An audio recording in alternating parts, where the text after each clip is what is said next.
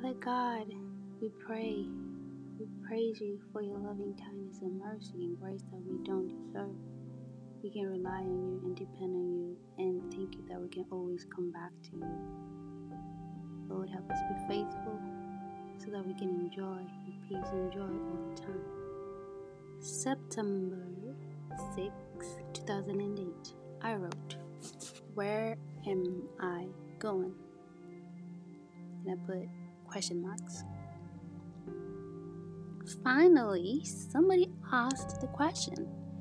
I must have read the question because I knew what the answer was. Funny, I never took the question seriously, not realizing that it's the same exact question I ask all the time. Where I'm going to end up so that I know where I am going. How do I know this is the right path? Doubting Thomas asks my question.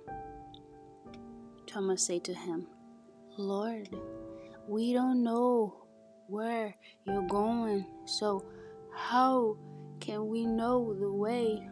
That was John 14, verse 5.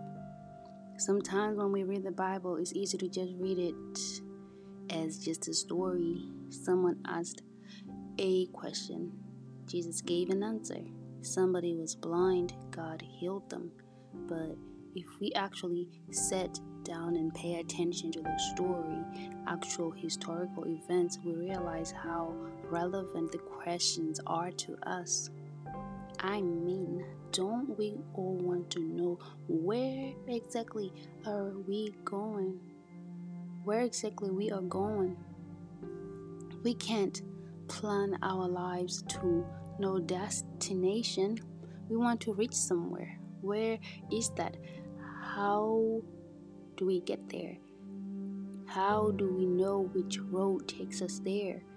These are all questions that people should ask, and people ask, where am I going? Jesus answered, "I am the way and the truth and the life." John 14, verse 6. I want to know where I will be and when and how. I'm going the right way, or am I going the right way? My work, my friends, my career, etc., etc. It seems that I cannot know all these things. Maybe for the same reason I should take the way and see where it takes me. If there was another way, then when, how, ifs will all matter. Right now, the only thing that matters is, where am I going? If I take the way, then I will reach there. There is where I'm supposed to be. So right now is when I know when and how, but in between, just gotta trust the way, which is Jesus. There is no other way. There are other paths. Those are no ways. I don't know who wants to go nowhere. No way. I want to go somewhere. I'm sure that no way is in space and time. It's a destination out of the way, but not any place I'd rather be. So, again I said, there is no other way. There, all other paths are no ways. Jesus replied, "If anyone loves me, he will obey my teachings.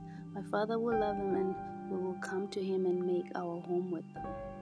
That's John 14, verse 23.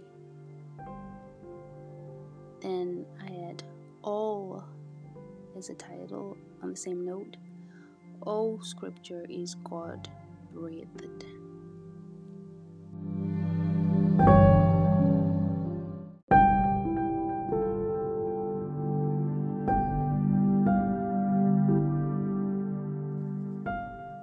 Scripture is God-breathed and is useful for teaching, rebuking, correcting, and training in righteousness, so that the man of God may be thoroughly equipped for every good work.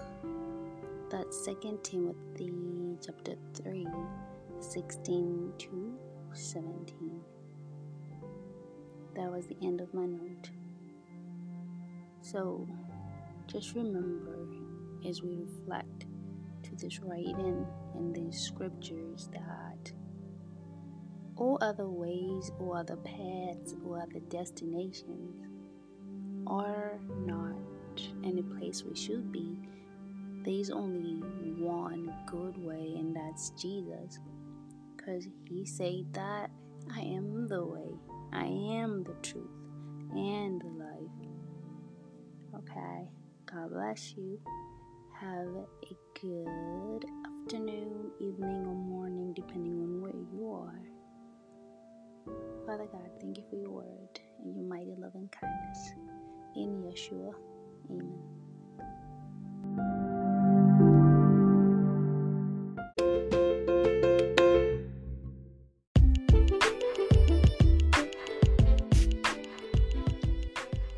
This audio was made for use of Anchor. To make yours, go to Anchor. That's ANCHOR.FM.